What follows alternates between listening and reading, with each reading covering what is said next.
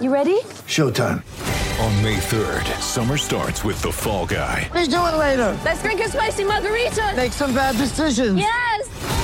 Audiences are falling in love with the most entertaining film of the year. Fall Guy. Fall Guy? Fall Guy. That's what the poster said. See Ryan Gosling and Emily Blunt in the movie critics say exists to make you happy. Trying to make it out? Nope. Because I don't either. It's not what I'm into right now. What are you into? Talking. Yeah. The Fall Guy. Only in theaters May 3rd. Rated PG-13. Get ready for the greatest roast of all time. The Roast of Tom Brady. A Netflix live event happening May 5th. Hosted by Kevin Hart. The 7-time world champion gets his cleats held to the fire by famous friends and frenemies on an unforgettable night where everything is fair game. Tune in on May 5th at 5 p.m. Pacific time for the Roast of Tom Brady. Live only on Netflix. What's up, everybody? Welcome in for another edition of the Buffalo Bills Flash Briefing. This is your episode for Friday, March 26, 2021. The latest Mel Kiper Jr. mock draft came out this week, 3.0 to be exact, and he had an interesting selection for the Bills at number 30. With a lot of free agency now having played out, it's starting to be that time where we look ahead to the draft next month in April and some of the needs for the Bills. And one apparent need in Mel Kiper's mind is running back. And he gave the Bills Najee Harris, running back out of Alabama. Here's what he said about it. I'm just a big fan of Harris. He runs hard. He led the FBS in forced missed tackles last season. It adds value as a pass catcher. He will make better the team that drafts him. Buffalo doesn't have many clear needs, but it has to create better balance on offense to take some of the pressure off quarterback Josh Allen.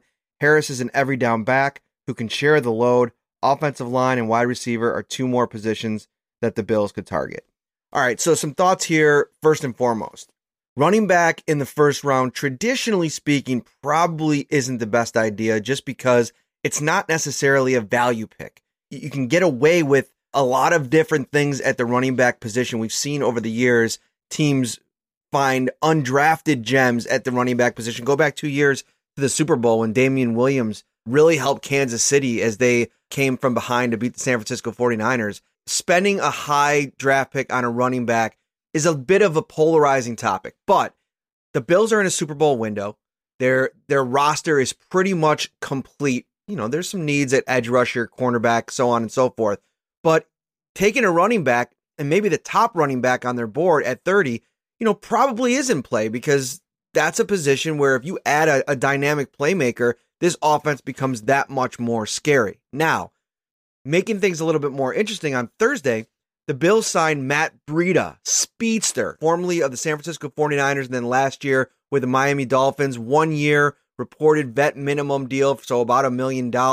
Really nice signing. He's going to come in and he's going to probably compete for that third running back spot. Christian Wade, somebody that's going to be probably in the mix there. Antonio Williams, the undrafted free agent out of North Carolina, who played well against Miami last year. I like the Breida signing. Head over to the podcast right now. Ryan and I talked about that for about 20 minutes, our thoughts on him.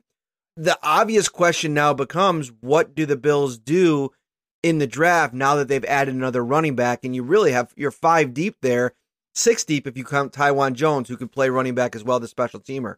So I think that it doesn't totally take running back off the table, but adding a guy in Breida into the mix, that speed dynamic that wasn't there beforehand, I think that it allows the Bills now to go into the draft and truly go best player available. Earlier this week, they signed Efe Obada, formerly of the Carolina Panthers. I know, shocking. Adding him to the mix is another important move. He kind of slots in that Quentin Jefferson role, who the Bills released right before free agency. He can rush a little bit. He can move inside to defensive tackle. They addressed an area of need, and now you can go into the draft and you just take the best player available. I don't think anything's off the table. Trading up, trading down, going receiver, going edge rusher, going cornerback. We are going to cover this thing in depth over the next few weeks, and we're going to get it started next Wednesday. CBS Sports' Chris Trapasso is going to come on the show. He recently put out a 7-round mock draft. We are going to pick his brain and go over all of the positions of need for this Buffalo Bills team. It's going to be fun. Enjoy your weekend, everybody. I know it's probably going to rain a little bit in Western New York. but try to get outside if you can. And for all your Bills content, as always, keep it locked on at Syracuse.com, NewYorkUpdate.com.